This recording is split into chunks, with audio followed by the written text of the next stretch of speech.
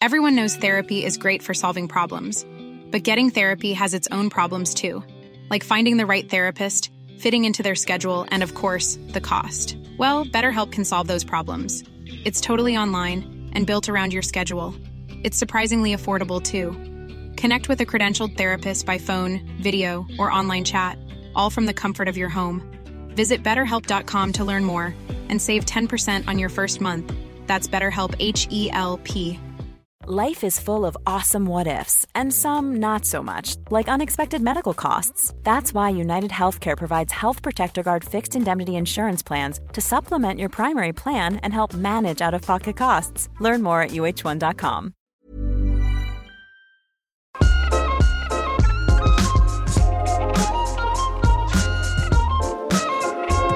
All right, guys, welcome back to the Rick Shields Golf Show podcast, episode 221. In this week's episode, we have an incredible guest. Thanks, mate. I've classed myself more as a co-host than a guest, but thank you. Very nicely done. Thank you. This week, I sit down with Sergio Garcia. Wow. Masters champion, now a fireball captain. This was actually recorded at the end of last year. This was before John Rahm had even moved to live. So we don't even discuss it in this podcast. However, we do dive into lots of juicy topics, including his desire and will still to be a Ryder Cup player and a Ryder Cup captain. Yes. Also, how desperate, and I mean desperate, he is to win the Open Championship. And he will do everything in his power to play in every single Open Championship for the rest of his life. And then, even more important than the Open Championship, this Friday, 4 p.m. UK time, Sergio Garcia, Rick Shields. Rick starts 10 under par. Sergio starts level par. Who wins? Who's a man? Who's a mice? We will find out on Friday. 4 p.m. Do not miss it. I might be watching it behind the sofa. Anyway, more exciting news as well. This podcast today is sponsored by Marriott Bonvoy, because we're doing something exciting with Marriott Bonvoy, or I am. I can't wait to be able to play with some Marriott Bonvoy members. Well, speaking of how you felt when you teamed up with the famous Sergio Garcia, the Masters champion, a number of lucky Marriott Bonvoy members, they can have that same first-tee experience where, although they won't be teaming up with a Masters champion and a Ryder Cup legend and a captain of the Fireballs, they will be teaming up with Rick Shields at Marriott Worsley Park, who once shot 77 on preferred lies. There we go. Yes. Take that. So it is going to be exciting. There is some terms and conditions. I want every single one of you get involved. Obviously, there's Marriott's around the world, but Marriott Bonvoy is a travel program of Marriott International. It encompasses an extraordinary portfolio of over 30 brands. Membership is free, Rick, and full of unlimited travel possibilities. And all members get immediate access to members' rates, mobile service through Marriott Bonvoy mobile app, and free Wi-Fi. Everybody needs free Wi-Fi, guys. You do, because you've got a good thumb for scrolling. Would you agree? Nicely saved. The more you stay, the better the benefits get. For example, bonus points, late checkout, always a winner for you, Rick, after a bit of a few Guinnesses. Although maybe not so much anymore. Now you're in the gym instead. I need late checkout because I've been in the gym too long. Okay, this is maybe more for you then. A room upgrade. You like a bit of a room upgrade. Welcome gifts and much, much more. And members can earn points for stays at hotels, resorts, premium home rentals, tours and activities, and even on dining, spa and golf. Everyone loves golf. In particular, in participating hotels without a stay, as well as through everyday purchases with co-branded credit card, Marriott Bonvoy American Express card.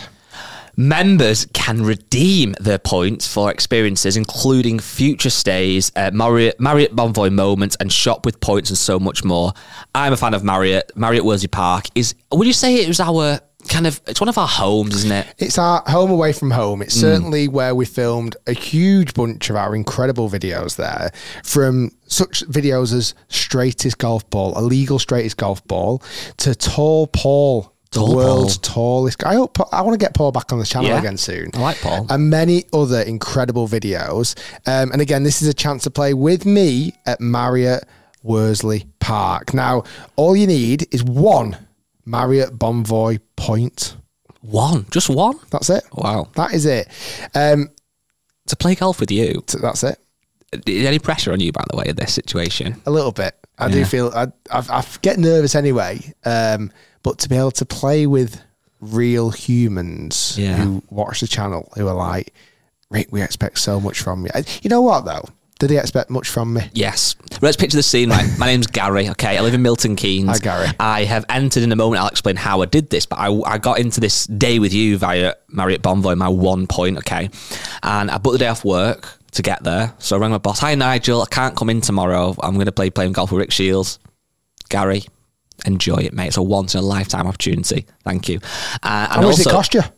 1 point, one Marriott Bonvoy point. Wow. And also, Nigel, I'm actually going to be playing at a golf course I wanted to play for so long. I am playing at the Marriott Worsley Park. So, Nigel gives me his blessing. I get there on the first tee, I meet you, Rick, we shake hands. I'm excited. Nice to see you. What tee shot do you hit, Rick Shields, on that first tee in front of me? I've pretty much got a track history of just pulling it left into the rough. Correct. Because it's the perfect place to hit it. There's no point in it in the fairway. What's the point? No. It's too hard. You got bunkers down the right. You got that bush that's practically OB down the right. Just pump it down the left and just let it go. Yeah. If you are already a member, I'm sure you already have 1 point. But if you are not a member, no worries, because you can join Marriott Bonvoy for 3 through the link in the description of this podcast and the video podcast. Earning 1 Marriott Bonvoy point is easy. Even if you do not travel in the UK and selected other markets, you can earn points on a coffee. Wow. Or a great meal, or participate in hotels, even on spa treatments and golf, as I mentioned earlier. Once you have your point, be ready. On the 7th of March at 4 p.m. GMT, the package drops on Marriott Bonvoy Moments platform. There's 10 packages available for 1 point and a few more auctions afterwards. Wow. This is going to be... 10 people, Rick. I'm actually getting more nervous. There's going to be 10 Gary stood there on the first tee waiting for you. Now, also, there's loads of advantages for being a Marriott Bonvoy for golfers. As Marriott Bonvoy members, you can make sure you got on the very best out of your golf club. So if you're going to a Marriott golf club and you're a Bonvoy member, you are getting the best of the best. You can earn points on golf without a stay. Link your credit card to start earning 5 Marriott Bonvoy points per $1 spent at participating hotels in the UK.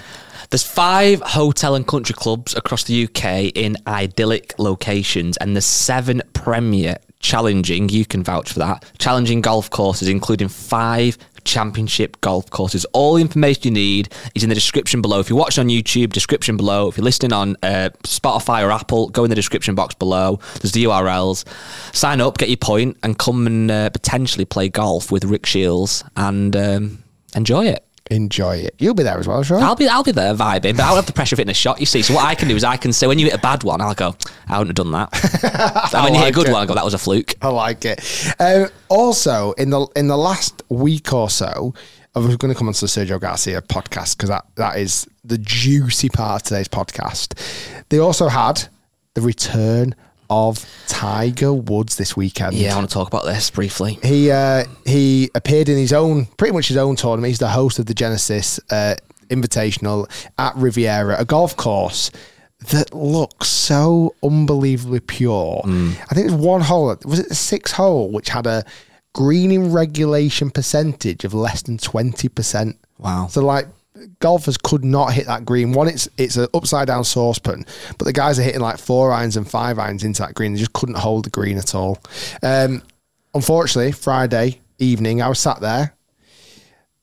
Claire, my wife, had nipped out for some friends from school. I was sat there eating, actually, I had a healthy meal. Nice. Didn't have any beers. Wow. Put the TV on. Tiger's playing. Yep. This is it. Tiger is back. I'm excited. I'm he's shot one over first round. You know, he can get this back. He's going to make the cut. It's going to be epic. He's going to have a weekend charge and go and win it by 12. And he just didn't look like the same Tiger Woods as we know. And after, was it about 7 or 8 holes, he actually had to retire. Apparently, he did something similar to what I did. Correct. I was almost going to tweet about it, because I walked off at St Andrews when I was playing Bob the Sports because of the tummy bug, and Tiger did exactly the same. Yeah. So that's the one thing that me and Tiger have in common. You know what? I was thinking about this on the way to work this morning and how I articulate it in the best way I possibly can. Be careful. I'm going to try. I'll try my best. Hear me out. I love Tiger Woods. That's no secret. I am Guy Chanak and I love Tiger Woods. I love Tiger Woods, and I would love nothing more than Tiger Woods to win another major, another 5 majors, another 10 majors. I'd love to win every other event he ever plays in. Of course I would. I grew up watching Tiger Woods, idolising Tiger Woods. Ambitious. Playing the games, at the Tiger Woods PGA Tour games, everything about Tiger Woods I do. However, I am currently at a situation where I am over the Tiger Woods hype when he comes back now to play. I'm over it. It's happened so many times, and there's so much expectation and there's so much anticipation and there's so much media coverage around it, and we obviously play a part in that by getting so excited. And on Thursday, my dad rang me and he was like, "Oh, do you know Tiger's about to tee off?" I said, "Oh, I didn't do. I knew he was playing tonight. I didn't know he was about to tee off. I'll put it on." Put it on. Okay, yeah, quite entertaining. Seeing him back in his new Sunday red clothing looked a bit weird at first. Quickly got used to that. But I am over it. I want him back. I want him healthy. I'd love him to win events, I've just said. But the hype, I just feel like I've moved on in my life and I'm just not getting... It's been a pleasure co-hosting the podcast with you, Guy. If you collect your belongings at the door... I'll take my Tiger bobblehead on the way out, ironically. I'm not going to say it. But I understand where you're coming from, because was I as excited this weekend seeing Tiger back? I can't say I was. No. Why did I turn the TV on Friday when, obviously the tournament was on? It was because of Tiger Woods. Why did I turn the TV off 15 minutes after he pulled out? Because Tiger Woods pulled out. For me, the reason why I watched, certainly on a Friday night, I like watching golf on a Sunday, I do, because you obviously see the drama and you see the winning. I'm not a Friday evening watcher of golf, albeit my wife was out. I had the free night to watch golf as much as I wanted to. I wanted to watch Tiger Woods in that situation. And as soon as he pulled out, I was a bit like, okay, I'm kind of done now. The leaderboard wasn't as packed full of names that I wanted to watch. You never really ever see Tommy Fleetwood on the US coverage, do you really? And he was up there. I think he finished top 10. You see loads of bloody Patrick Cantley. You see loads of Justin Thomas. You see loads of Jordan Spieth. I love JT and Jordan Spieth. You just don't see that many players. I'm not overly impressed. The more I've been watching professional golf over the last few weeks, and I would say watching it with a very critical eye, I have been less fond of professional golf as a whole. It's funny you say that, because, so I just said then, my dad rang me on Thursday about Tiger teeing off, and I watched a couple holes. And I'll be honest with you now, and I hate to admit it, I just turned it off. And it was just because, great to see Tiger back after a few holes, got used to it. But with professional golf, it's often 4 days, who lives 3 days. Realistically, other than the majors, for me, I don't get that invested on, like you said, Thursday, Friday, or even Saturday. So I thought of a new way of professional golf could be run. Hear me out. It's not that revolutionary, but I think it'd make it so much more exciting for me personally. You might agree, Rick, you might disagree, and people at home may agree or disagree. So, to give every round a purpose, let's take professional golf down from 4 rounds, not even 3 rounds like live, let's take it to 2 rounds. Have 18 holes, then there's a cut. So there's a reason to watch that first day, because every single shot matters, and your favourite player might not make the cut. That's on Saturday. It goes from, let's say, 100 in the tournament or whatever to then down to like 50, so it halves the field. Then, Sunday is the final day, so you have to be watching to see who wins. But what we could then do, a bit like the F1 does, is televise a Friday practice round. So you're still getting 3 days of golf on TV. The Friday practice round, let's mic them up, let them hit multiple balls if they want to, and test out the greens and get us watch that. Maybe we could learn some stuff. Maybe the players might be open to on-course interviews, walking on the fairway a bit more, or even almost over the ball. Go, right, what are you doing here, Tiger? Right, I'm going to hit this 7-iron bump and runs, test how fast the greens are. They may not want to get involved, they may do. But you can kind of watch that very much as chilling, feet up. It's on in the background, dipping in and out. And then Saturday comes, bang, you've got 18 holes, every shot matters. And then Sunday, bang, it's the final day. Yeah, I like that. I'd tweak it just Go on, let's hear you tweak. Because the one thing that you would struggle there with is ticket sales on site. Yeah. Because if you're reducing it down from 4 days to effectively 2, yeah, I would actually go a little bit earlier than that. So still have maybe a Wednesday as a bit of a pro-am. Okay, yeah. It's not televised. People can go and spectate if they want. It's a nice little money maker. Get your autographs. You get your autographs. It's also good for sponsors, etc. So that's your Wednesday. Yeah. Your Thursday becomes that practice round. Okay. You're right. Why would I want to watch on Thursday? I'd want to watch Rory McIlroy on the side of a green talking me through how he plays a shot like that. Yeah. And, you know, I think who does a really good job of that? George, God, his surname slips my mind now. From the RNA? The South African, not South African, New Zealand. Is he from New Zealand? He's from New Zealand, I think. Harper. Yes. George Harper does a brilliant job at that, the Open. Mm-hmm. Correct. And do you remember that time when he's like going into Rory and saying, if you hold this putt, I'll give you 20 quid? I do. Get someone like a George Harper and a few others on the ground interviewing these players, these kind of cheeky, chappy presenters who do a really good job at getting these information out of these players. That's your Thursday. And I would genuinely want to watch that. And you'd get so many short clips from that as well, wouldn't you? The little 3-minute clips, etc. So we've agreed on that Wednesday's a Pro-Am day, Thursday is this day, so that's the casual day. What's then and I'm going with your approach on Saturday, Sunday. Yeah, got no problem with that at all. Saturday is your almost every shot matters, and if you don't make the cut, you're out. You've gone home. The other guarantee there, at least a Saturday, you guaranteed to see all the best players. So you take little Jimmy his day off school, obviously on a Saturday, goes to the event with his dad and his mum and his dad or whatever. He sees his favourite players. Guaranteed, he's going to see everyone. Which again, the advantage that Liv's got. Sunday, you need a winner. I don't mind that at all. Yeah. Friday, what I'd actually quite like to see. Still a bit of competitive, but like a 2-man tournament. Like almost every time. 2 against 2? 2 against 2. And you can have little cash games in the 4 balls. But like, mic them all up. And it might only be 10 groups. It doesn't have to be a lot of groups. But you could have this kind of like 2 versus 2 format. You could have a running tally. You could almost have a round robin for the rest of the year where, you know, it might be JT and Tiger Woods are the pair. They always pair with each other.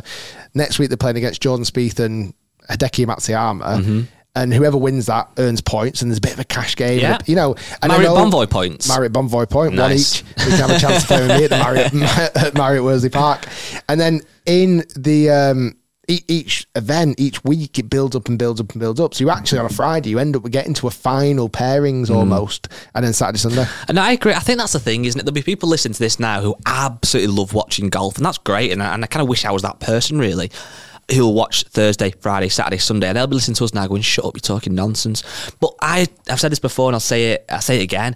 I do feel guilty as a golfer that the golf is on the Thursday night. Tiger Woods, my childhood hero, is playing, and I'm still not engrossed because it doesn't feel that important.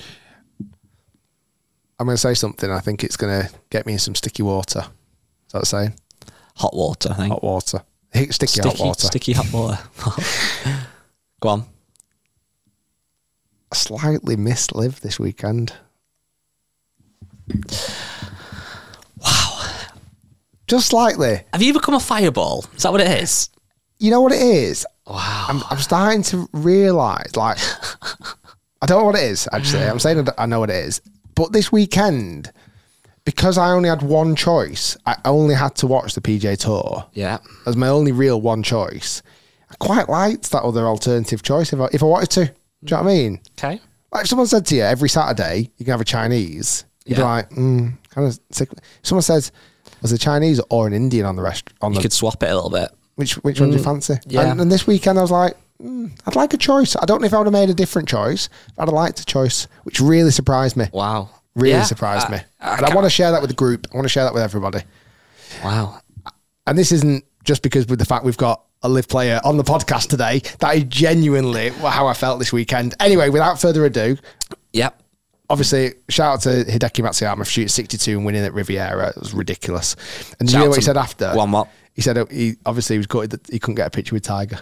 Really? Even he's a Tiger fan, obviously. Wow. Even bigger shout out to Marriott Bonvoy. Thanks, Marriott. And Bonvoy. And there's going to be 10 people who'll be on that tee. We're going to play an 11 ball. No, what they're going to do, I think, is they're going to play a few different, like 3 or 4 balls. You'll join a few groups, a few holes. You'll give some tips, some hints, some behind-the-scenes guidance of how you make videos at the Marriott, maybe. I don't know. You can just vibe it. It's going to be a very chilled-out vibe day. Love it. Guys, get involved. Do not miss it. And get involved with this epic sit-down chat at Spanish Oaks, which is in Austin, Texas. Sergio Garcia's home golf course. This is a fantastic podcast that we recorded just before we went out and did the 10-shot challenge. Enjoy.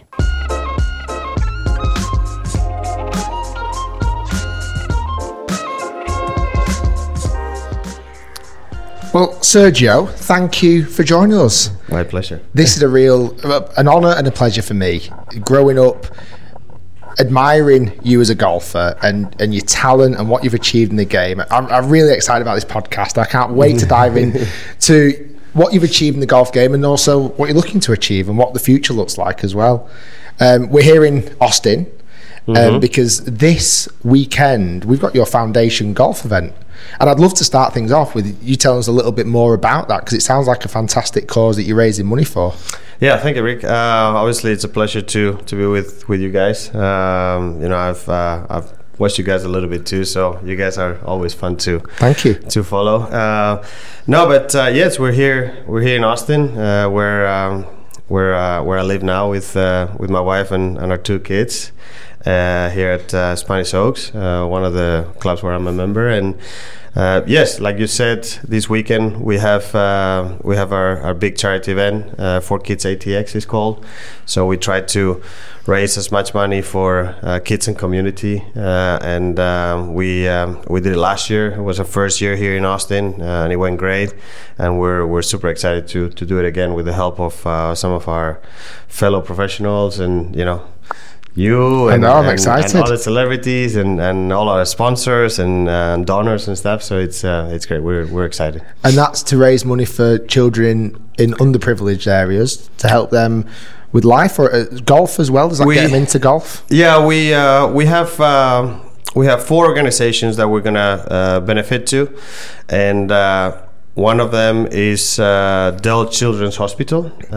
So it's obviously it's a big children's hospital here in Austin, and we're raising money to help them improve and for anything they need, and if they need anything, any extra wings built or anything like that for to take care of children. So that's one of them.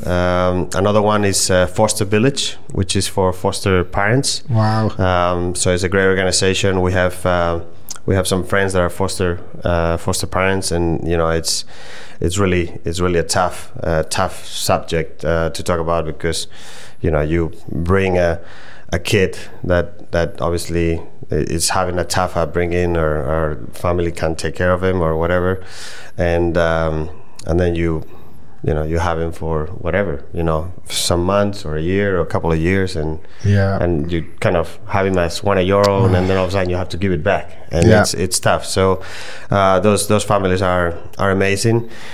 So we do that. The third one is Save Muni, which is a municipal course. It's called Lions. It's pretty much in the heart of Austin. Oh, nice. Yes. It's called Lions Municipal Golf Course. That's quite a cool name, isn't it? So we call it Muni, and it's a fun course. Tom Kite and Ben Crenshaw, they grew up playing there. There's so many kids and people that play there, and there's a possibility of it's owned by the university here, and there's a big possibility that they want to sell it and build whatever. So we're trying to raise enough money to kind of buy it, and obviously with other organizations, and make sure that we keep it there, preserve it, and so we can have people keep going and playing and stuff. And then the fourth one this year is one that obviously is very close to my heart, because it's my wife's foundation, which is called the Ugly Foundation, UGLI, not Y, and stands for unique gifted loved individual, and it's an anti-bullying foundation that she started. She started about a year and a half ago. So she's been doing great work, going to different schools and having talks and stuff like that. So it's it's a great cause, and so we're trying to help as much as we can for those. Brilliant. I mean, that all those 4 benefits from the weekend, they're going to really obviously appreciate your support and any help as well. And it leads me quite nicely on to kind of my next question. Obviously, you're looking into putting money into the Muni golf course, as you mentioned, Lions, to help kids and really anybody to try and get into golf. Definitely. Kind of leads me quite nicely into what was your actual background into golf? Like, how old are you when you first started? Was it easy for you to start in Spain? Obviously, Spain now is a hugely popular golf resort. Was it back then when you kind of first started picking up a golf club? Maybe not as much. Obviously, it was 40 years ago when I was probably about 2.5, 3 years old. For me, it wasn't difficult for a couple of reasons, because my dad is the head pro, and nice. He just retired, but he was the head pro at our home course in Castellón Mediterráneo Golf for whatever, like 30, 35, 40 years. And he's just retired now? Yeah. What's he going to do with his time? Well, I mean, he still goes and plays every day. Does it? And you know, does his little lessons here to the people that he wants and stuff like that. But yeah, he loves the game very much. I'm not sure I know anyone that loves the game more than him. So, but because of that, I was very fortunate to be able to grow up, you know, doing sports and playing golf. Not only golf, but I played also soccer and tennis, and you know, I'm a sports freak. I love sports. Yeah, so I was very fortunate with that. I was able to grow up in a country club, and you know, where my dad worked and my mom worked at the pro shop there.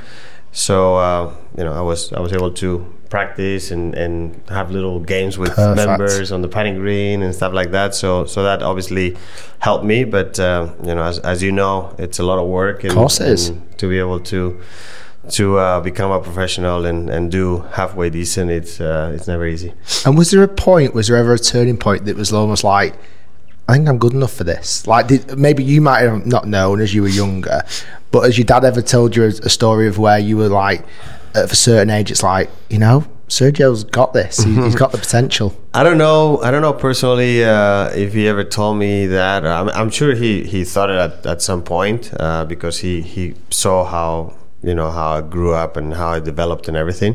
For me personally, I do remember, and I think it was when I was 13. Yeah. I remember, you know, when I was 12 and stuff, I started traveling, playing in the UK, playing a little bit here in the US, some of the amateur events. But I remember when I was 13, I played the Spanish national ranking league, or however you want to call it, for the first time. And obviously I was playing against the best players in Spain, the best amateur players in Spain, all ages. I was 13, I was pretty much the youngest, and I remember that I did well. I won, I think, 1 or 2 tournaments that year. I finished quite high in the ranking, probably finished in the top 5 or 6 in the rankings. And I thought, you know, if I'm 13, I'm playing against these guys that are 20, 25, 34 years old and the best in Spain, and I'm doing well with them. You know, maybe we have a little future here. Well, I mean, that's it, because I think sometimes, and again, I can't relate fully, but I felt like I made the mistake of staying very much at my home golf course and feeling like I'm pretty good at my home golf course. But if your game doesn't travel, you've got to test yourself against better players in different areas. You've got to go to a national level. You've got to go to the European level, and you've got to test your skills against the world stage. And that's when you really know, oh yeah, you know what, I'm actually good enough for this, or I'm not. You know, and I think too many youngsters, certainly when I was growing up, didn't maybe travel as much. Now it feels like it's very common for talented golfers. You were just mentioning a young lad from your golf course who's showing incredible potential at the moment. What did you say his name was? Josele Ballester, yeah. He's at University of Arizona. Arizona State. OSU. And again, he's gone from your home golf course, and he's straight away, like a lot of talented golfers have done over the last few years, have gone straight over to the States and gone into university and then done incredibly well from there, really. Yeah, like you were saying, sorry. Yeah, I totally agree. I think that, you know, it's very easy to get comfortable, you know, with it in your home course, and obviously, yes, you play it all the time, so you're very comfortable. You know exactly what you want to do, and it seems like it's easy to do what you want to do. But yeah, when you start traveling and playing, getting on courses, different courses, and in situations that are maybe not as comfortable, not only as a golfer, but I think as a person, it helps you grow a lot, you know, to meet new people and kind of open up. And for me, I was studying English, and I had like a private teacher and stuff, but to come out and go to the UK and come to the US and try to speak in English and stuff like that, it's you have to. It takes a lot of confidence to be able to do that, and I know that you're gonna make mistakes when you talk, and I actually have a couple of funny stories about that we can go along. We can get into them later. Where your language stopped you maybe from saying what you wanted to say? No, where I was saying something in English that I thought I was saying it right and I was saying it wrong, but all those things definitely help you grow both as a player but also as a person. It's funny because real hardcore listeners of the podcast will know, even though English is still my only language that I speak, I still mess words up and I still get sayings wrong, and I still don't know if I fully know the language fully. With obviously growing up in Spain, and you had, I'm guessing, natural heroes in Sevi and Olazabal. Mm-hmm. When did they kind of get introduced to your life, and do you remember those moments, those kind of key points where you got to meet, I'm guessing at that age, kind of heroes for you? Yes, I briefly remember meeting Sevi. I think it was in El Saler in Valencia. They were playing a Spanish Open, and I remember meeting him. I think I was probably, I want to say 85 or 86, something like that. So I was 5 or 6 years old. Oh wow, so really young. Yeah. So my dad knew Sevi. Obviously my dad came as a caddy from Madrid, and they obviously knew each other as caddies and stuff. So I remember meeting him, meeting Werner Langer. I remember that they played a little soccer game at there. They have a nice pitch there, and I have a couple of pictures with me being very, very little, very young, and them wearing like. And they were playing soccer. Yeah, like soccer shorts and stuff like that. So a little Germany versus Spain match. I don't know. I can't remember what the. I'm sure it was a big mix of players, but that was my first time meeting Sevi. And then I obviously got to see him a little bit farther down the road as an amateur, playing in Santander, in Pedreña, and then I remember 95, 96, me as an amateur and him kind of getting towards the end of his career. We played a couple rounds at the British Open in Royal St. Anne's in 96, Spanish Open 95, which was his last victory, if I remember correctly, in Madrid at Club de Campo. All those, obviously all those That's memories, really cool. and then obviously when I turned pro and Sevi's trophies and stuff like that. So did you ever give you any words of wisdom? Was there any? I'm guessing he mentored you or helped you along the way. Was there any real moments he was like, Sergio, this is something you need to know about professional golf? Well, I mean, he always told me to believe in myself. Obviously, he saw me play and he knew what I could or couldn't do. But I always looked up to him and tried to. I remember when we practice rounds, try to see some of the imagination that he had in the shots, and I tried to kind of suck that in as much as I could to help me, in my game. But more than anything, it was just a very, very confident person, huge charisma, and it was always fun to see him think about shots and see what was going in his mind. Did it give you confidence as well, knowing that someone obviously of Sevi's stature did so well in the professional game? Did it kind of give you the confidence coming from Spain to like, yeah, I can do this too. I can follow in his footsteps. Yes, without a doubt. Him, Olazabal, Jimenez at that time too. So they were all huge players doing well from Spain, which at that time golf in Spain wasn't as big as it is now. No, it's huge now. So all those things definitely help when you see fellow countrymen doing well in front of you or ahead of you. It's always a plus, and it kind of gives you a little bit of a kick in the butt, saying, oh, you know what, we might come from a smaller country or maybe not as popular golf wise as others, but they're doing well, why can I not? Exactly, and that, like I say, and you've now helped with the develop of the next wave of Spanish talent. You mentioned the young lad from your golf course, and John Rahm, I'm guessing as well, who kind of looked up to Seve, Olazabal, Jimenez, yourself, and it's like, yes, okay, we can keep doing it. I think sometimes like that really helps golfers from countries who maybe not known from the US. Like obviously golfers in the US have always had great players, and as from the UK, etc.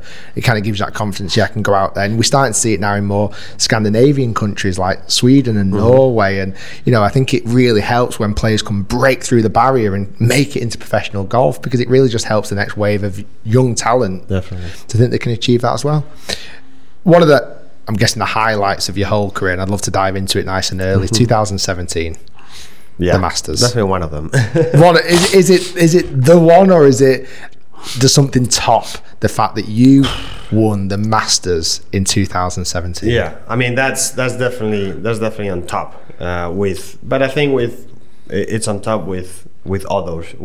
I've been fortunate to have a very nice career and still going, but obviously, I mean, I can't forget Ryder Cups, and I had so many fortunate and amazing moments there. So that obviously that's obviously it's something that I cannot put aside. But wins in Spain, they're always special when you win in your home country.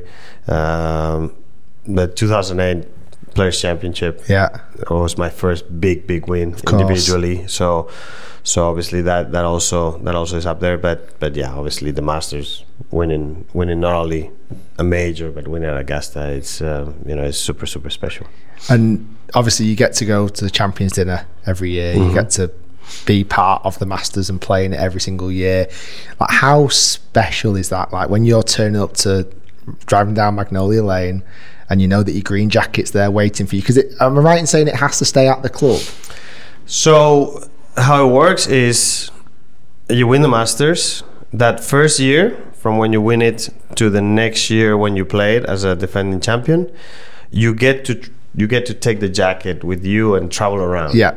Obviously, you have to ask for permission when you use it. It's quite a lot of strict rules, isn't it? Yes, yes. It's not. It's a great piece of clothing, but it has its rules. That it comes with a rules book. Yeah, because you can only wear certain colours with it. Am I right in saying? And no, I mean not some. Obviously, you're not gonna wear something that doesn't make it look good, because you want to respect it. But more than anything is make sure that you use it in the right ways, and take respect it like the green jacket should be respected. So, but yeah, you get to travel with it for a year, and then when you get back to Augusta and defend your title, unless you win it again, then it has to stay there when you leave. So you can't take it with you. I mean, you might be able to snatch it, but I don't think you want to do that. I think they'll have trackers on it. Well, obviously it's a family-friendly show, but what was the most adventurous thing that you did in the green jacket? What was the funniest thing? We were fortunate to do a lot of things. We traveled. Obviously, we played a lot. We took it to Australia. We took it to Switzerland. I have a couple of funny stories, but like I remember, so we went Augusta, and then the Monday, Tuesday after, you go to New York and do all the the Empire State Building, the morning shows at Empire State, the New York Stock Exchange. So you do all those things. I remember we went to the New York Stock Exchange, and I'm there with the green jacket, doing the bell, amazing. And walking the floor, and I'm taking pictures with different people that obviously saw me and they were fans, and I remember that then we finished that, we go to do a couple of morning shows, and I'm sitting there with my wife, and I'm just kind of sitting waiting to start my first morning show, and I kind of looked to my, I don't know, I think it was the right sleeve. So I looked to right sleeve, and I have a stain. I'm telling you. I mean, this big. So like a golf ball size? Like a golf ball size, like grease, black. Oh my God. And I'm so like almost like oil? Yes. So obviously, when I was taking a picture with some of the guys, they were wearing vests and working vests, and so someone must have had it, and it got on the jacket. I looked at it, and I looked at my wife, Angela, and I said, "Oh my God, babe, you cannot believe this. I mean, it's the first day with a green jacket, and I have a huge stain already on the sleeve." So. Anyway, we tried to get it off. Obviously, you can't get it off with water and stuff, but we're kind of hiding a little bit. We finished the morning shows. We go to Switzerland, Crans-Montana, where we used to live. Yeah. And I'm like, okay, I'm gonna take it to a cleaners, and hopefully they can get it off. Oh my God! What a pressure on the cleaners as well. Yes, but here comes the funny part. Get there. Take it to the cleaners, which is 50 yards in front of our house. Yeah. So I get there, and I'm thinking, okay, I need to tell this person to be very careful with it, because obviously it's the green jacket. And get there, hey, good morning. It was a woman. So I need to clean this jacket, but very delicate, very, very important. She's looking at me like, it's a freaking green jacket. She doesn't know. She's probably not seen many green jackets, but it looks like just a green jacket. She doesn't know. So she's looking at me like, it's a freaking green jacket. I mean, who wears a green jacket? So I'm like, just very, very dead. Be careful, She's like, okay, whatever. Takes it. A couple of days later, I go to get it. It's perfect. Oh my God. Stain is gone. I'm like, yes. But I mean, it was so random, because I remember then. A few months later, we came back to Austin to see Angela's family and stuff, and we stayed a few days. And I went to another cleaner to take the jacket, because obviously we've been traveling with it all over the world, and it was totally different. I get to the cleaners. They see it, they're like, oh my God, like their eyes are like this and stuff. I'm like, okay, be careful with it. Okay. They're like, yeah, don't worry, it'll be ready in probably a day or two. After a day and a half, it's gonna take about 2 or 3 more days. Oh my God. Because they were almost being so delicate. Well, I don't know if that, or they were just enjoying having it. Oh, really? They didn't want to give it away. I bet there's pictures somewhere on someone's WhatsApp group of, I'm wearing Sergio's green jacket. Probably. But it came back fine. And but I guess you see the difference between one country and the other. And on the Champions Dinner, when you get to go on is it the Tuesday or the Wednesday of Masters Week? Tuesday night. Do you have a certain area of the table that you sit at, and who do you normally sit next to, and who do you normally chat to? Yes, obviously, when you win it, when you do your Champions Dinner, you sit at the head of the table with the chairman and usually Ben Crenshaw is there and a couple others, and then you find your spot. And I sit to the left of Olazabal and the right of I think it's Fazli Zeller, and usually everyone sits in the same spot, unless then someone come anymore, and then they move a little bit. Of course, yeah. But you usually sit in the same spots every time. And obviously that's all closed doors. There's no cameras involved. No. You must have heard some incredible stories. In there. There's some great stories that the older winners talk about and stuff, and they're fun to listen. Some of them they repeat them every year, but you still want to hear them. You nod and smile. You still want to hear them. They're still fun. And this is an interesting question. That being so far your only major win, do you feel like that was a real important win? Did you feel like you had to win a major championship to almost in your own right deem success of your career? For me personally, no. I always said it. I thought that already in 2017, before I won the Masters, I felt like my career, and I always said it now, obviously, yes, it depends who you compare with, but on average, I always felt like my career was a great career, even without a major. Obviously, the major makes it even better. The cherry on top. And yes, and I don't take it back. You know, I obviously I wanted to do that, and hopefully, you know, I still give myself chances in the near future of more. But you know, but I always felt like, you know, I already had a great career. So and I always said, you know, if you go and talk to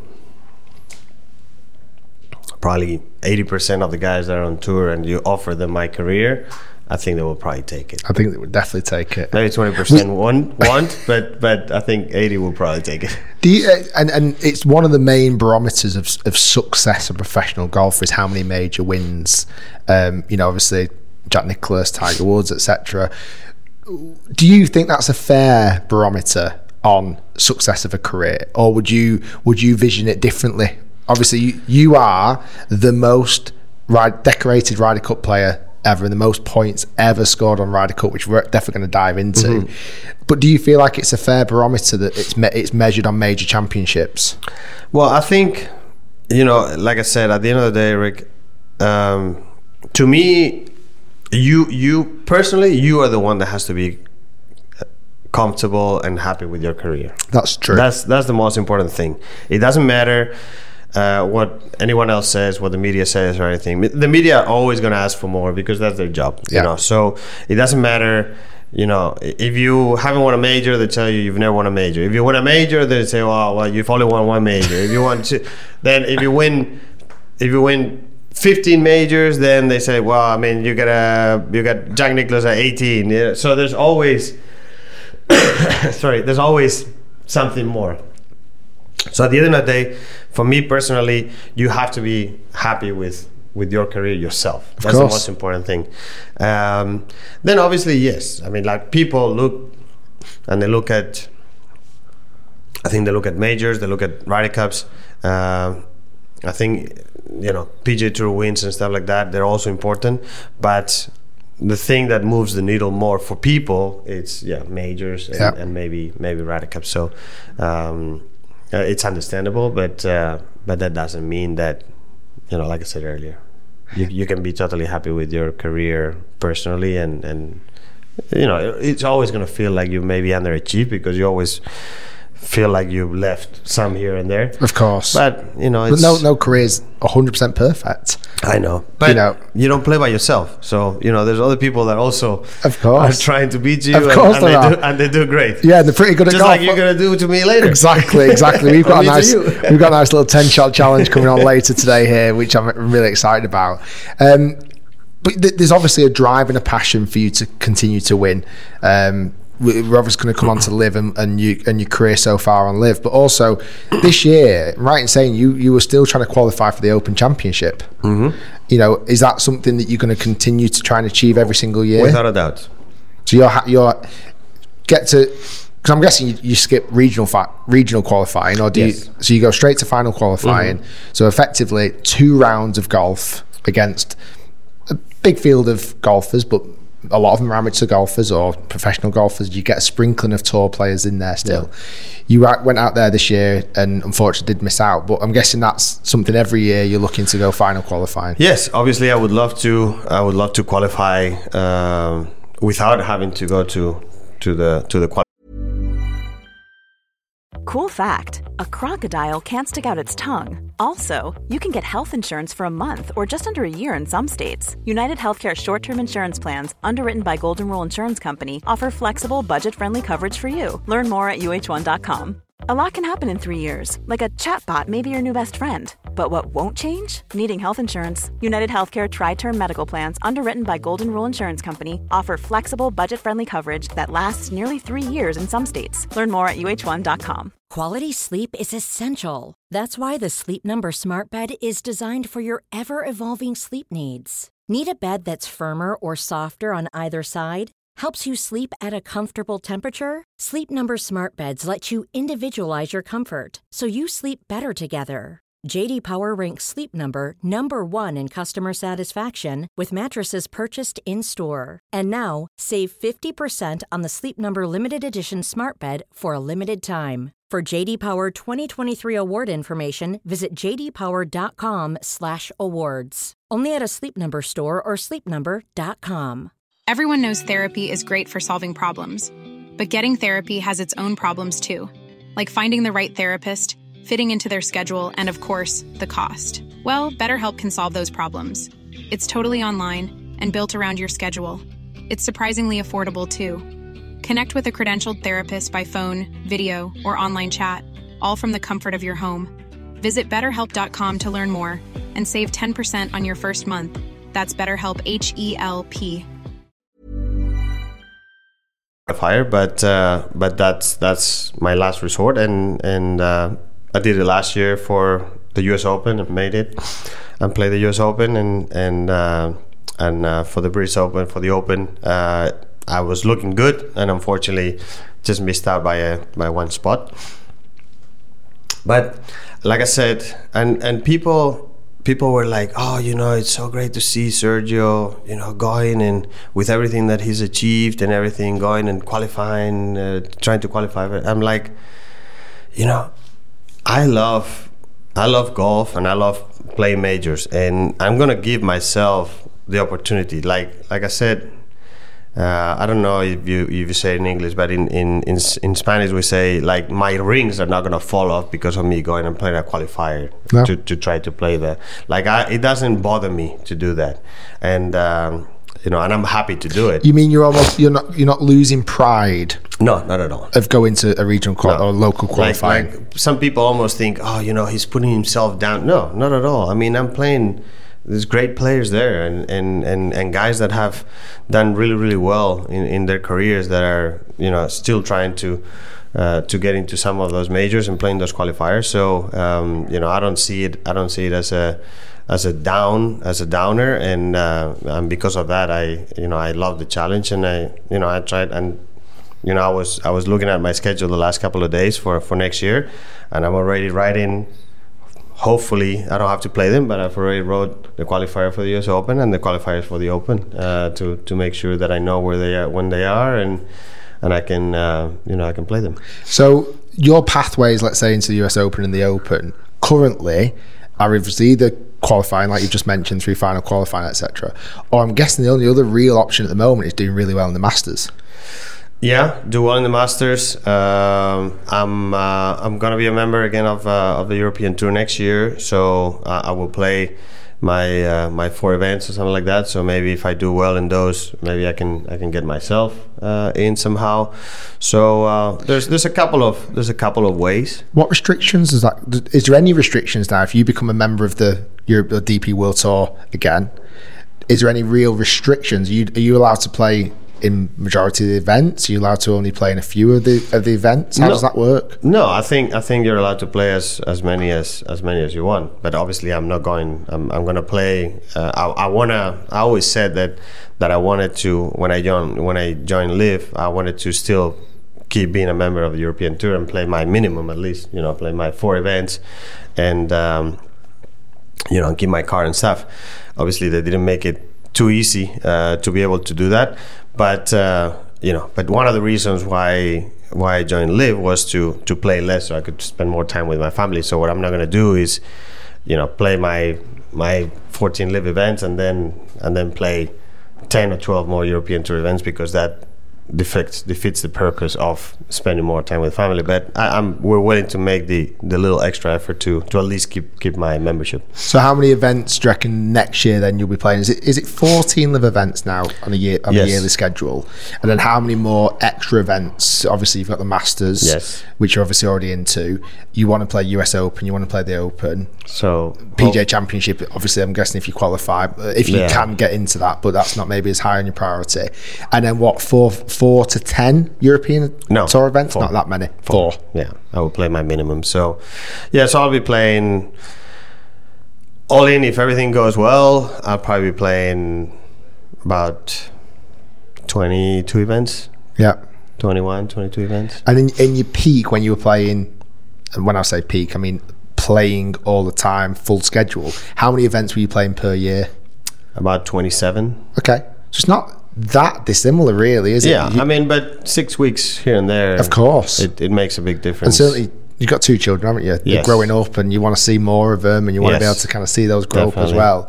I mean, obviously, this year, for example, this year I played 14, I think I played 19 events. Yeah. Obviously, next year it'll be a little bit more because of those extras that I'm going to play for the DP World Tour. But if not, yeah, I mean, if you take, 8-9 weeks, it's almost, it's 2 months. Of course it is. There was also not a late charge, but I'm guessing a desire to try and get into the Ryder Cup team for this year as well. The captain has just been announced for in 2 years. Luke Donald is going to get the captaincy again. Yeah, nice. It's been announced that he's the captain for 2025 again. Nice. Will that still be a priority? Do you think that is now something that, if you do obviously really well at the Masters, you do really well at the other major championships, there's no reason why you can't get picked? Because obviously now, if you've got a European Tour membership and you've got your 4 events, you are eligible, right? Yes. Yeah, I want to give myself the best possibility for it. Then obviously, yes, only playing a handful of events, it's not easy to make it unless you do super well.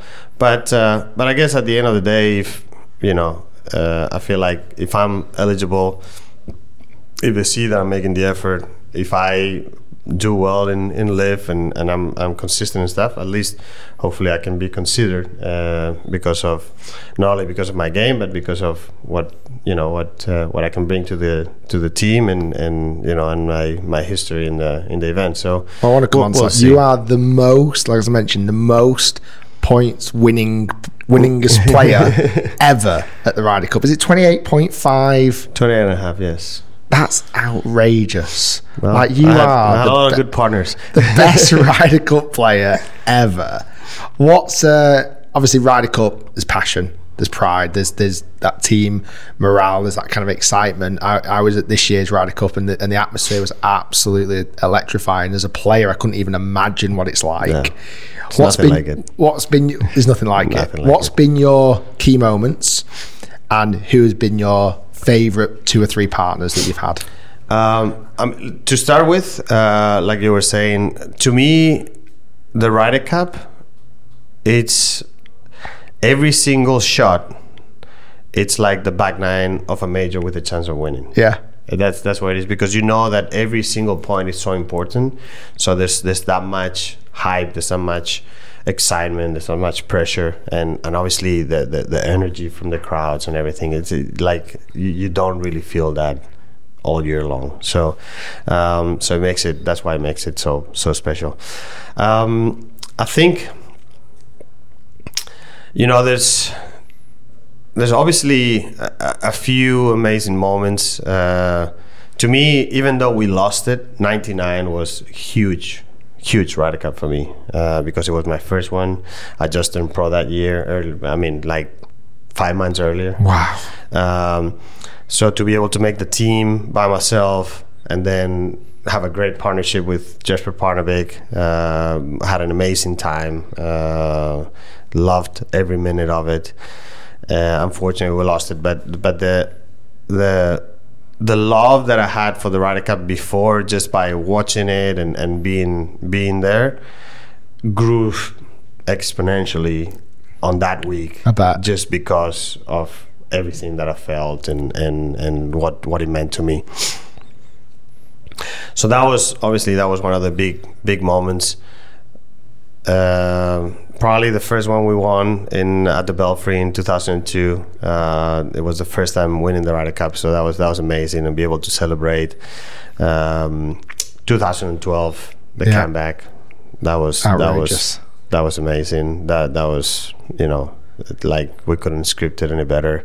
What was the celebrations like after that? Was it crazy? Yeah, it was. I mean, they're always crazy. they're always fun. They're always, because it's like I was saying earlier, there's so much pressure throughout the whole week that you get to Sunday and you finally release and then you're able to just enjoy and not only yourself but with your partners and your wife and everyone around and your family and stuff. So so that obviously was huge, and then I think for me personally 2018 in Paris was great for many reasons. The weather was great, the course is amazing, Thomas Bjorn did an amazing job, and his vice captains, and the city. So it was just a combination. I'm sure that Rome was unbelievable too. But 2018 was super special. Am I right in saying as well that was when you became the most decorated Ryder Cup player? When I beat Ricky Fowler on the singles, I did. But that was obviously extra. But just the whole week itself, it was so perfect. The crowds were amazing. The course was unbelievable. Love that course. The weather was great. It was. I was there. And it's very special. I was there on the Friday, the first tee, and I remember getting there super early, running to the grandstand. The grandstand was ginormous. It was. And I was looking down. It was like 7,000 or 8,000 people there. It was crazy, and we were there from literally dark, and as the sun started to rise, it's quite an early tee off that first day. Yes, it is. You must warm up almost in the dark. Cold. It was cold. You remember? Yeah. And everyone was cheering, and the chants and the thunderclap that started to come in, and just I'm getting goosebumps now even just thinking about it. When I look down at that first tee shot, because it was quite a hard one in Paris as well. Water left, you got to bend it around the corner a little bit. The rough on the right was high. Yeah. And I'm looking at that and going, I'm looking at this and I don't understand how they can hit the golf ball. And nobody hit a bad shot. I'm looking and going, every single one of these guys are just stood there. And they've got balls of bloody steel. And I remember, I didn't play in the morning, but I played in the afternoon with Alex Norin. Yeah. We played in the foursomes, and I teed off on the first. And I remember I was hitting a 3-iron, and it's funny because I got there. Yeah, it's not the easiest t-shirt in the world. And I remember I took it back. And when I took it back, my knuckle popped. No way. Yes. Has that ever happened before? A couple of times, but not on moments like that. And I remember it popped and I stopped. And everybody got to go like, oh. Everybody, like the whole crowd started going, what's happened? And obviously nobody knew. They thought I stopped because I didn't. You can't exactly shout it to 8,000 people. But I remember I felt it, and I'm glad I stopped because I felt it perfectly. I got back, and as soon as I started going down, my middle knuckle just popped, and I was like, "Oh my god, what happened?" So I stopped, and then I hit a good t-shirt, and then we ended up, we ended up destroying Mickelson, and I don't know who else it was, but. So that was funny. I mean that's luckily that didn't happen on US turf. Yeah, because that would have been, you'd have got a lot of abuse then. Because what are the obviously I know you spend a lot of time now in the USA, but if you're a part of an away team in the US, they don't care about that. You're a European, and they want to. Yeah. I think in New York it's going to be brutal. Did you find that did that inspire you? Did it motivate you, or did you find it very difficult to play against the US team on US soil? It definitely, the way I look at it, definitely motivates me, and I think everyone should look at it that way. If they didn't care about you, if they didn't see you as a threat, they wouldn't do anything. No. So obviously the way I look at it is that they see you that they need to intimidate you. They're dangerous, so we got to try everything to make them feel as uncomfortable as possible. So that's the way I look at it, and it's if you look at it that way, I think it's it's fun and it's challenging, and it kind of drives you. And to follow up on the other question, 3 favorite partners. Oh, sorry, 3 favorite partners. I would say Jesper, because it was my first one and it was great.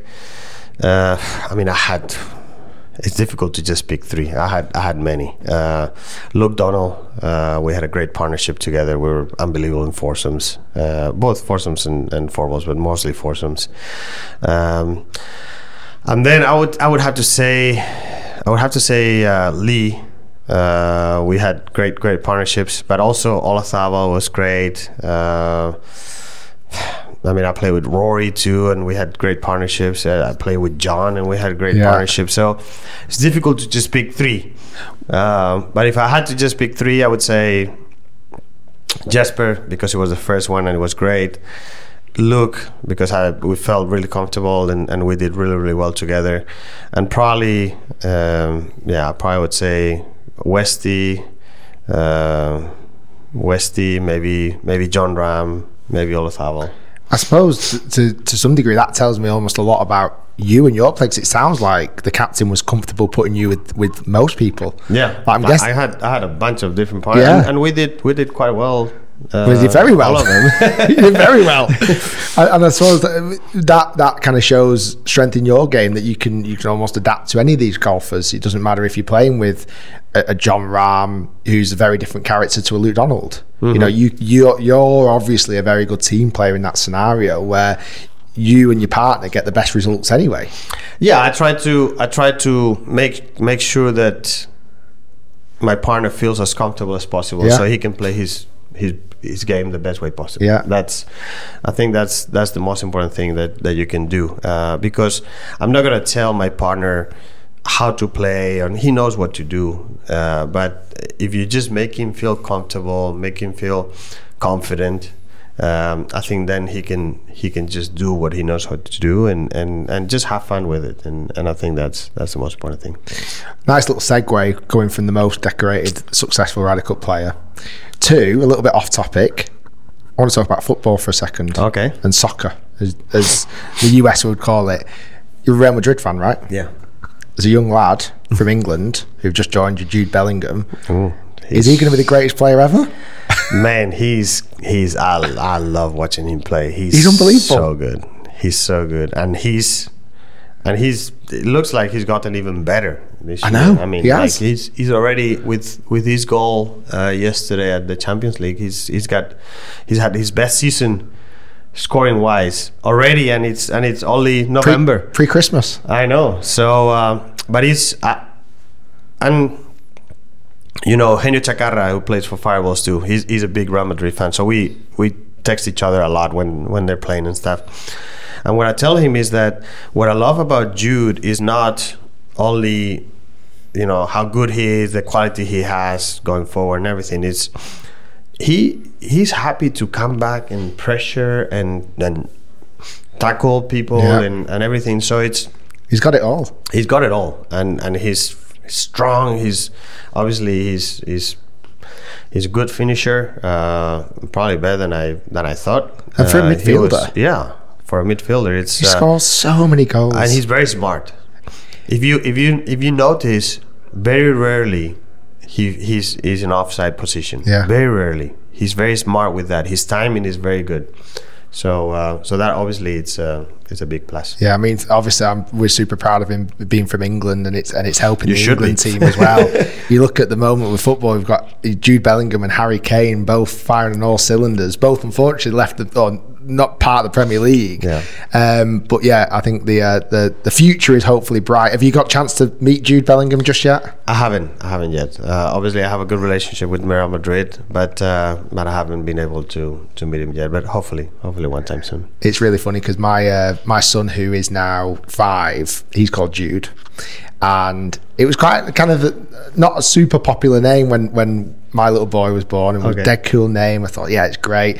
No one's really gonna have Jude. And I remember a year later, I was like, there's a young lad that plays football called Jude who plays for Birmingham. It won't really matter. Now it's one of the most popular boys' names because of Jude Bellingham. Correct.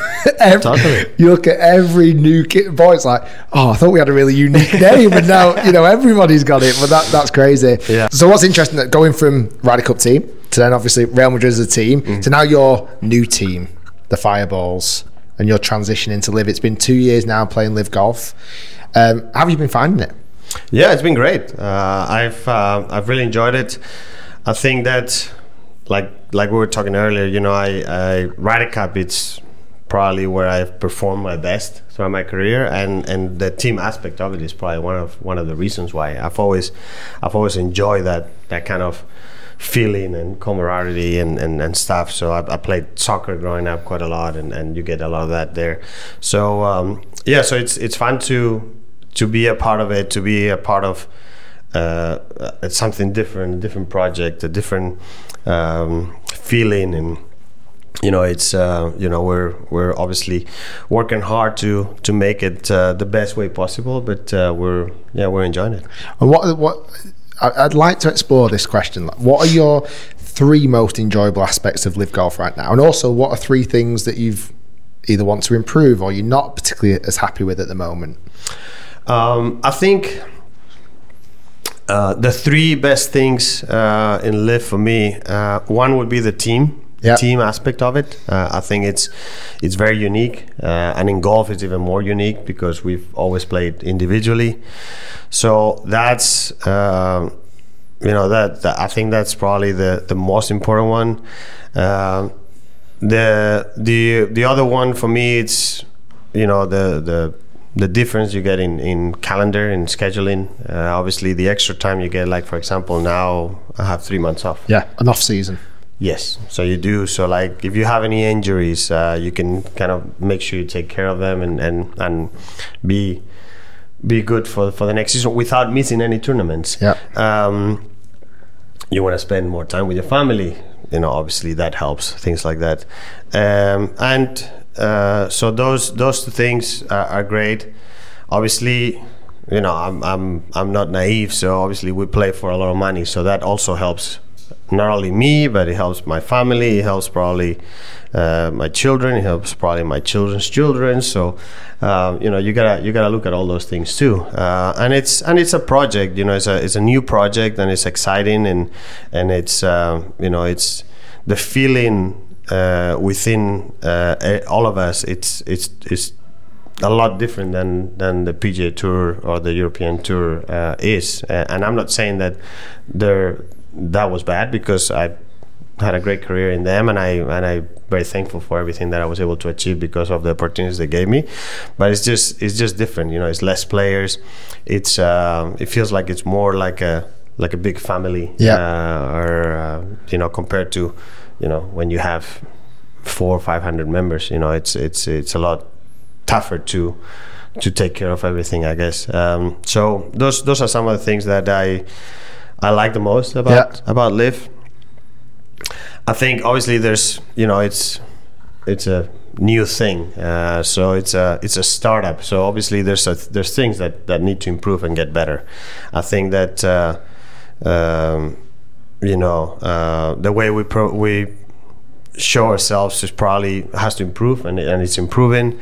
I think that the communication sometimes it's a little bit slower than you want it, and you know, and like I said, it's a startup, so there's always things that you have and want to improve. The good thing is that we're all working together, and they listen to us for feedback and stuff like that. So that's nice to know. Know that your tour is listening to you to try to be the best tour they can be, and you know, be better at what they do. And is that almost all players get a say, or is it a pool of players? Is it just the captains, or is it a bit kind of a mixture of everyone? I think it's look. We have a survey that we do after every week. Oh, really? Yes. And they asked us about how was the course, how was the tournament, how do we feel about it, any comments that we want to make, and then obviously they will come to the captains and ask for a few more comments here and there, but they ask all of us that play the tournament for a feedback on that week, and we all give our more sincere feedback because we want the tournaments to be the best possible, not only for us but for the fans and you know, for everyone that is involved. So you know, so that's I think that's nice. I think what's interesting, I've had the luxury now of speaking to Ian Poulter, Bryson DeChambeau, and yourself, who've all obviously now Live players. For me, there's a bit of a trend. I've asked a very similar question to all three, and the number one thing that does come up is the team element. And it's very interesting because obviously I'm asking the players and what's their positives as such, and they are very similar: the team, the schedule, and the money. And I think where it's quite... They did call me and told me that that's what they say. So. That was very well thought. But what's interesting with that, I think those three elements are the things that maybe the fan isn't quite catching on yet. Because I do actually believe the players enjoy the team element. Mm-hmm. I do, and you see that. I understand that there's four of you, and it feels like you're a bit of a community, and it feels like you've got each other's back. And if you potentially have a bad round, you've got three other players that could potentially boost you up the leaderboard. I see all that, and from the inside it, I get it. From a scheduling standpoint, again, for a player, brilliant. Certainly, if you've played busy schedules, to be able to play, you could only play 14 events. There's quite a lot of Live players now that do only play 14 events throughout the year, and obviously the money is obviously hugely beneficial. I totally get that. I think where the miscommunication, this comes on to the negatives, because again, your negatives are quite aligned with Poulter and Bryson as well, is the fact that I don't know if that message is reaching the fans. I think the fans, first off, and let's be frank, they're not really that bothered about how much money you're making, really. Yeah. And I've always been on this. I believe that good, talented golfers should make as much money as physically possible, because you're bloody good at the game, and you entertain and you provide a great service. and never worried about that. And when you look at Tiger's career and how much he's won, or golfers in the past, it's like, yeah, fair dues. You've deserved that amount of money. I think where the media has definitely twisted this now is it feels like the main focus is all about money. Like, as soon as a team wins or an individual wins, it's plastered $4 million for the winner. It's like, oh, come on, guys. Like, what about the score? Who played it well, or who scored it well? And I think the team element at the moment, and again, you'll probably see it a bit more on site at every single Live event, is I feel like it's hard for fans to engage with the team, to really support the Fireballs or the Crushers or Smash GC or whatever it may be. How do you see that potentially improving? How can fans become a Fireballs fan, or even pick a team in general, really?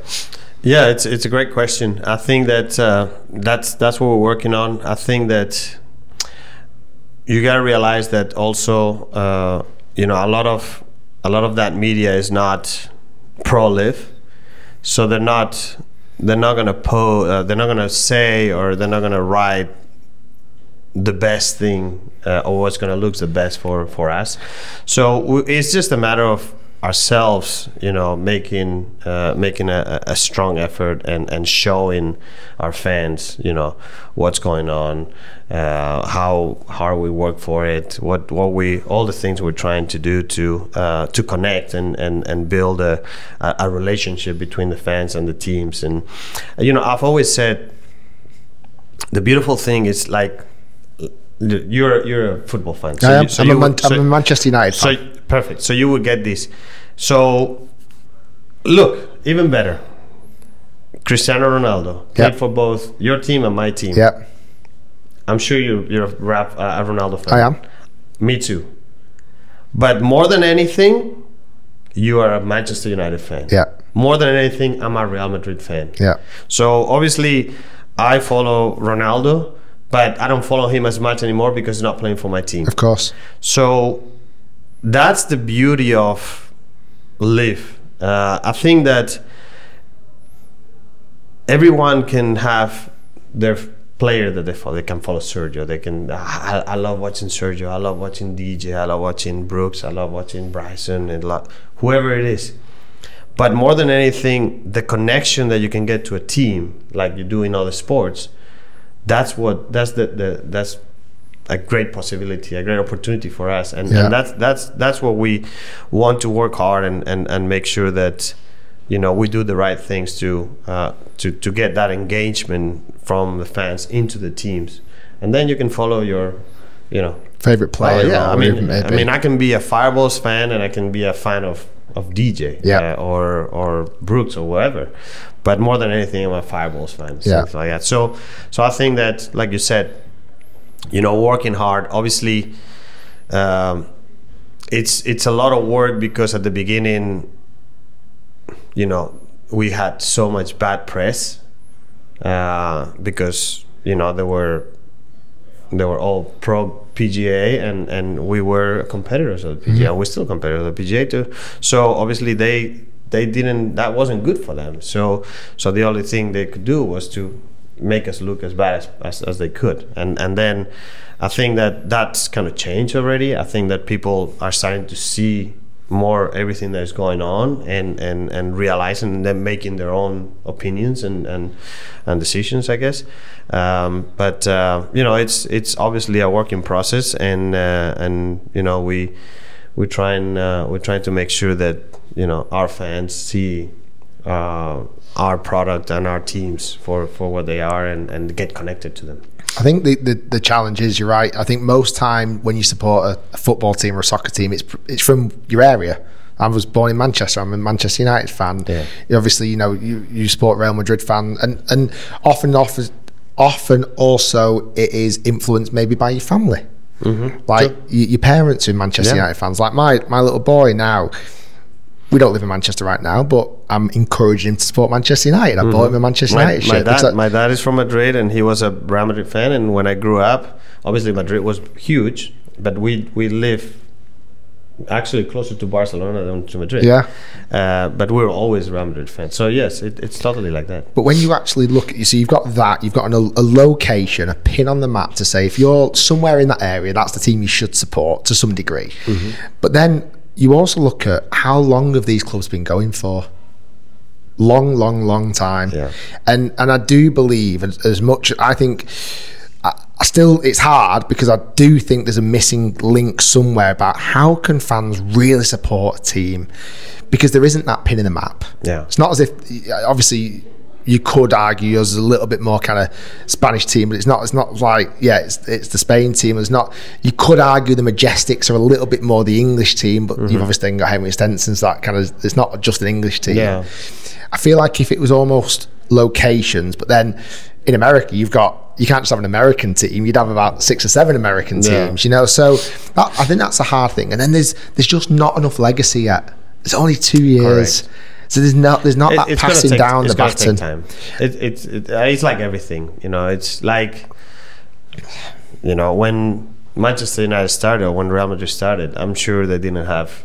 Oh God, no. 100 million followers. Not a chance. So not a chance. You gotta build that up, and yeah, I think in golf it's a little bit tougher but we're working on that, on making like teams that, okay, this team, but it's just a matter of finding where, and it's in golf it's a little bit different than soccer or football or anything like that, because like everyone lives in their own place with their own family, and then we meet for the tournaments and stuff like that. But we're looking at possibilities of making like a headquarters somewhere. Nice. Where the Fireball or other teams, and then, that'd be quite so. And to be honest, I think things like this, Sergio, you've been willing enough today to jump on a podcast and chat. Thank you. And I think people need to see that a little bit, and be able to go on the golf course today and shoot a really cool fun video where they'll go, you know what, I love Sergio before, and again, I'm sure this has been the case. There's been a few guys that you might have lost some fans as some other live golfers, but then coming out on the video like today, and it's like, oh no, of course I love Sergio. It's bloody Sergio. Do you know what I mean? So I think putting yourself in those situations as well, the live players putting themselves out there and being a bit more open and going, okay, come and get to know me again. If you feel like you've lost the connection, let's see if we can make that connection again. Mm-hmm. How do you feel like professional golf is right now as a whole? Because a lot's changing, isn't it? It really is. You look back at when you first started your career to now, it's a whole different ball game. Do you think professional golf is in a better situation right now? Do you think it is going to get even better, or do you think it's going to not improved? Do you think we're on a bit of a downward spiral? I'd love to hear your take. I think obviously, the game of golf, I think COVID helped a lot. A lot more people got into golf, so that was a nice rise for us. I think that this little bump, I'm gonna call this a little bump, because mostly I don't think that having PGA Tour, LIV, European Tour, Asian Tour, all these different tours, that's good. That's good for the game. At the end of the day, the more possibilities, the more engagement that you can bring to people to watch your game. That's always positive. Yeah. The media didn't help because of all the things that they did, and because of that, there were some confrontations among players and stuff like that, and that's a little bit disappointing. I think that now we're starting to go back up again. I think that relationships are better, not only for me personally, but I think for many other players. And I think at the end of the day, that's the most important thing. At the end of the day, what we're trying to do is, obviously, we're trying to play the game that we love, which is golf, make a living on it, but at the same time, just try to help it grow as much as possible. Because with all due respect, Tiger will be gone, I will be gone, Rory will be gone, Westy will be gone, Brooks will be gone. All these guys will be gone at some point, and the game will still be here, and it has to keep going. So we have to keep engaging into those young people. That's the future of our game. Of course it is. And to be totally honest, when it comes down to LIV, I like, one of the things that I like about it is that we have a lot more younger people engaging into it, which is great. I've been to a LIV event. I went to London last year. It is a younger audience. Yeah, it is, and that's there's no way of denying that. We love the oldies, and we need them too. But the future of the game comes from down there, not from up here. And you just see, the events at like Adelaide in Australia. From what I understand, that's a really energetic, young, excitable audience as well. Yes, and also something that people don't realize is that a lot of these countries, a lot of these places, for them is their first time really getting these kind of name players playing there. Like even Valderrama, of course, which is an unbelievable course, my favorite golf course. They've never had a field like the one they had in LIV this year. No. And they had so many events there, that. But Australia, they've had great names there playing Australian Open and stuff like that. But they've never had this amount of amazing. So the excitement that it is globally, it's great, and we have to take care of that because we're the ones playing more globally and going to different places, and the PGA Tour, it's an amazing tour, but they're mostly in America. Yeah, of course. So the rest of the world also deserves to watch great players playing in their country, and that's what we're focusing on and taking advantage of. Yeah, because I do a lot of I've done a lot of filming at JCB Golf and Country Club, which is in the middle of the UK, not far from Birmingham, where Jude Bellingham's from. And next year there's a LIV event there. Yeah, and it was funny because I saw an Instagram post that went up, and I was like, "Oh, what are the comments going to be like?" I'm like, "This will be interesting." I thought, and just starting, I'm like, "Oh my god!" Like everybody's excited. Yeah, it's like. We never get, certainly if you're in a pocket of the world and you don't get luxury of having a tour event on your doorstep, to be able to have one, certainly if, it's not far from the Belfry JCB, and it's like people can go, I can come from the north, I can come from the south, I can come from all four corners of the UK to come and watch a high quality golf course at one of the best golf courses in the UK, by the way. It's a phenomenal golf course. It really is. There's a par 3, the 17th, that's 250 yards, island green. Now it doesn't quite play that, so I hope not. it's downhill, and I don't think they'll play it as far as that.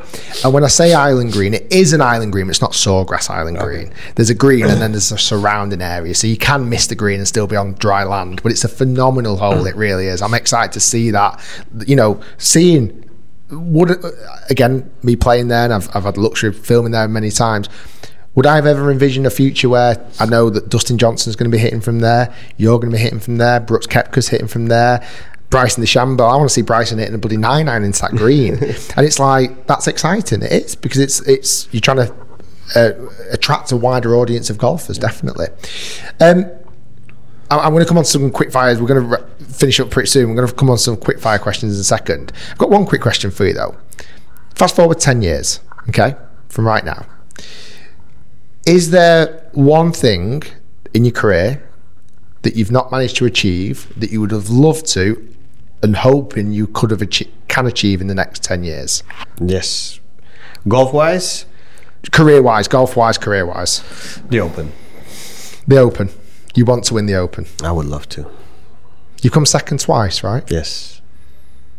Royal Liverpool, was it, against Tiger? Yes, to Rory and Carnoustie. To Harrington in the play. Yes. Was the Royal Liverpool one where you were all in yellow? No, that was when Tiger won. When it was all burnt out. Yes, I finished fifth that year. Yeah. But I was up there on Sunday. Yeah. So the Open is the one you want to win. Yes. Which obviously goes back to why you want to qualify it and why you want to get in. Correct. Anything else? Is there anything else that you feel that you?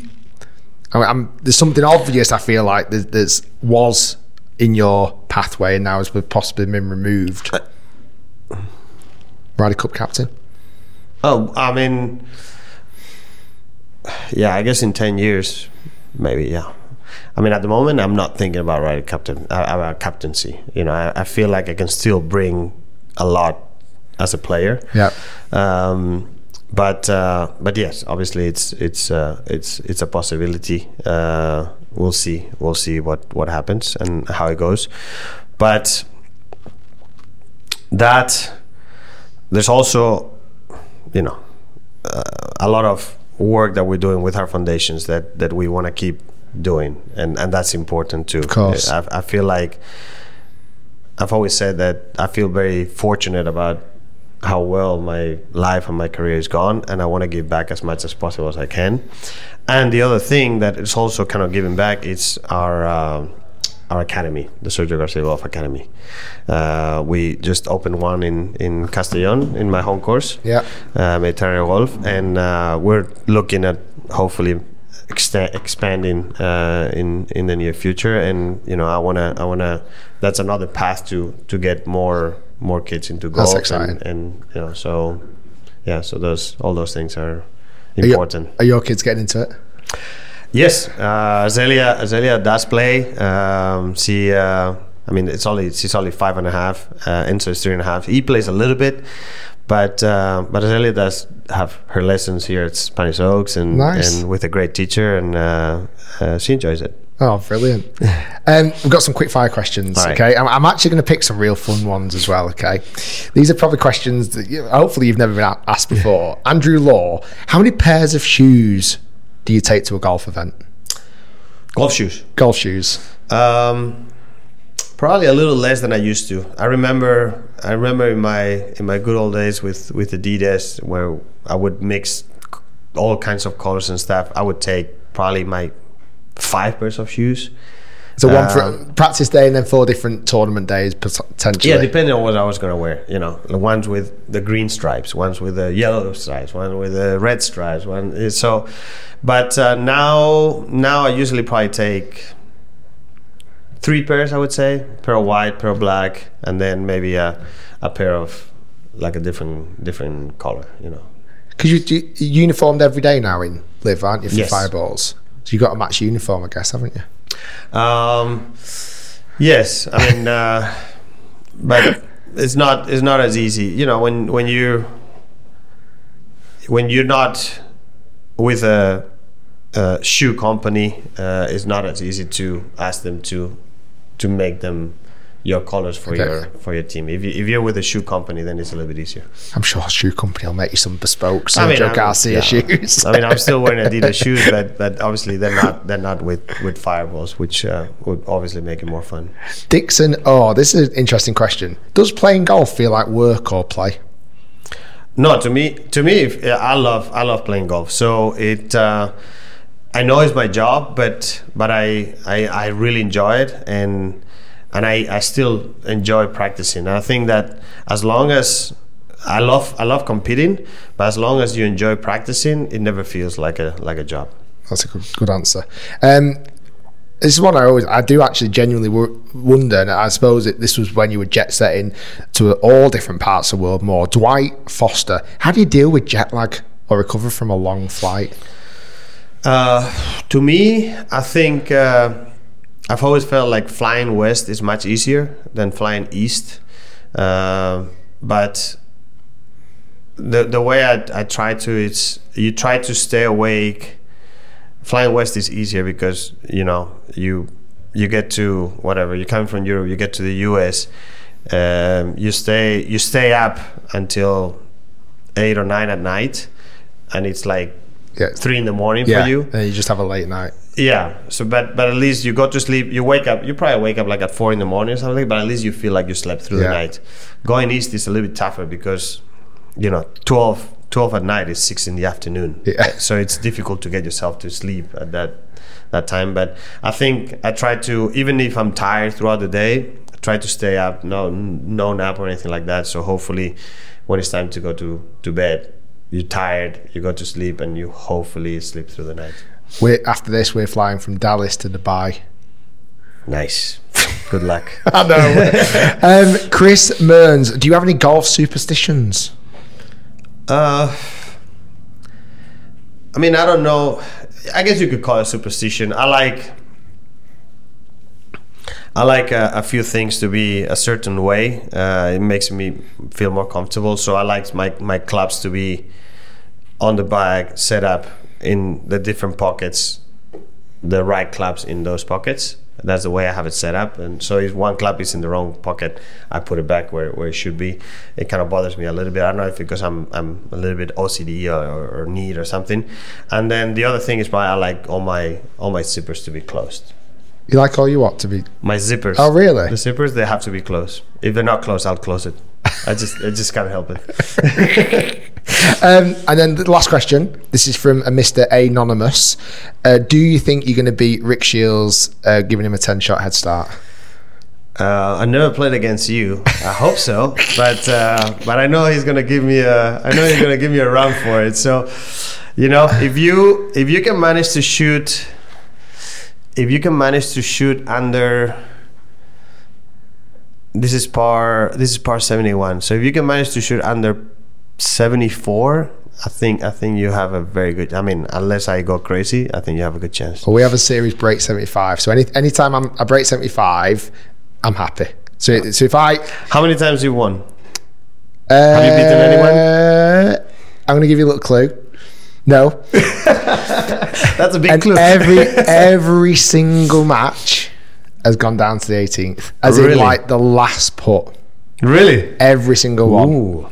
All right. So Tommy Fleetwood, Lee Westwood, Ian Poulter, Adam Scott, Bryson DeChambeau. Every single one has gone quite literally to the ball dropping on the last hole. All right. Well, so I'm excited about this one. Guys, thanks very much for listening, watching. Sergio, thanks for your time. Honestly, I really appreciate it. My pleasure. Good luck next year with the Fireballs. And again, this podcast, I'm sure you're open and honest answers. You've probably converted a few Fireballs fans, so that's good to hear. Thanks, everybody. Awesome. Check out the podcast coming out next soon. And let's get on the golf course. Hopefully, it stopped raining. Yes.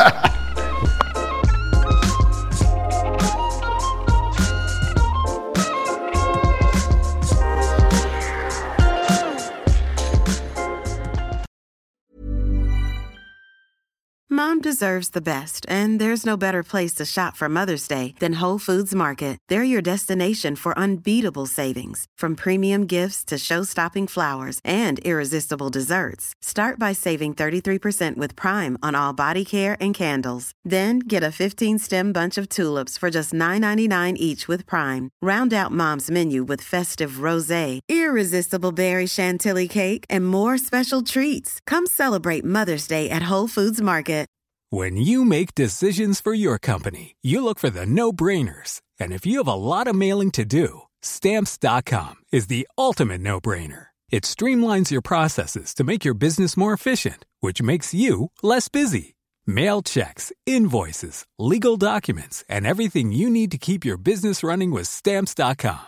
Seamlessly connect with every major marketplace and shopping cart. Schedule package pickups and see your cheapest and fastest shipping options from different carriers, with rates up to 89% off USPS and UPS rates. And with the Stamps.com mobile app, you can take care of mailing and shipping wherever you are. Make the same no-brainer decision as over 1 million other businesses with Stamps.com. Sign up with code PROGRAM for a 4-week trial, plus free postage and a free digital scale. No long-term commitments or contracts. That's Stamps.com. Code PROGRAM.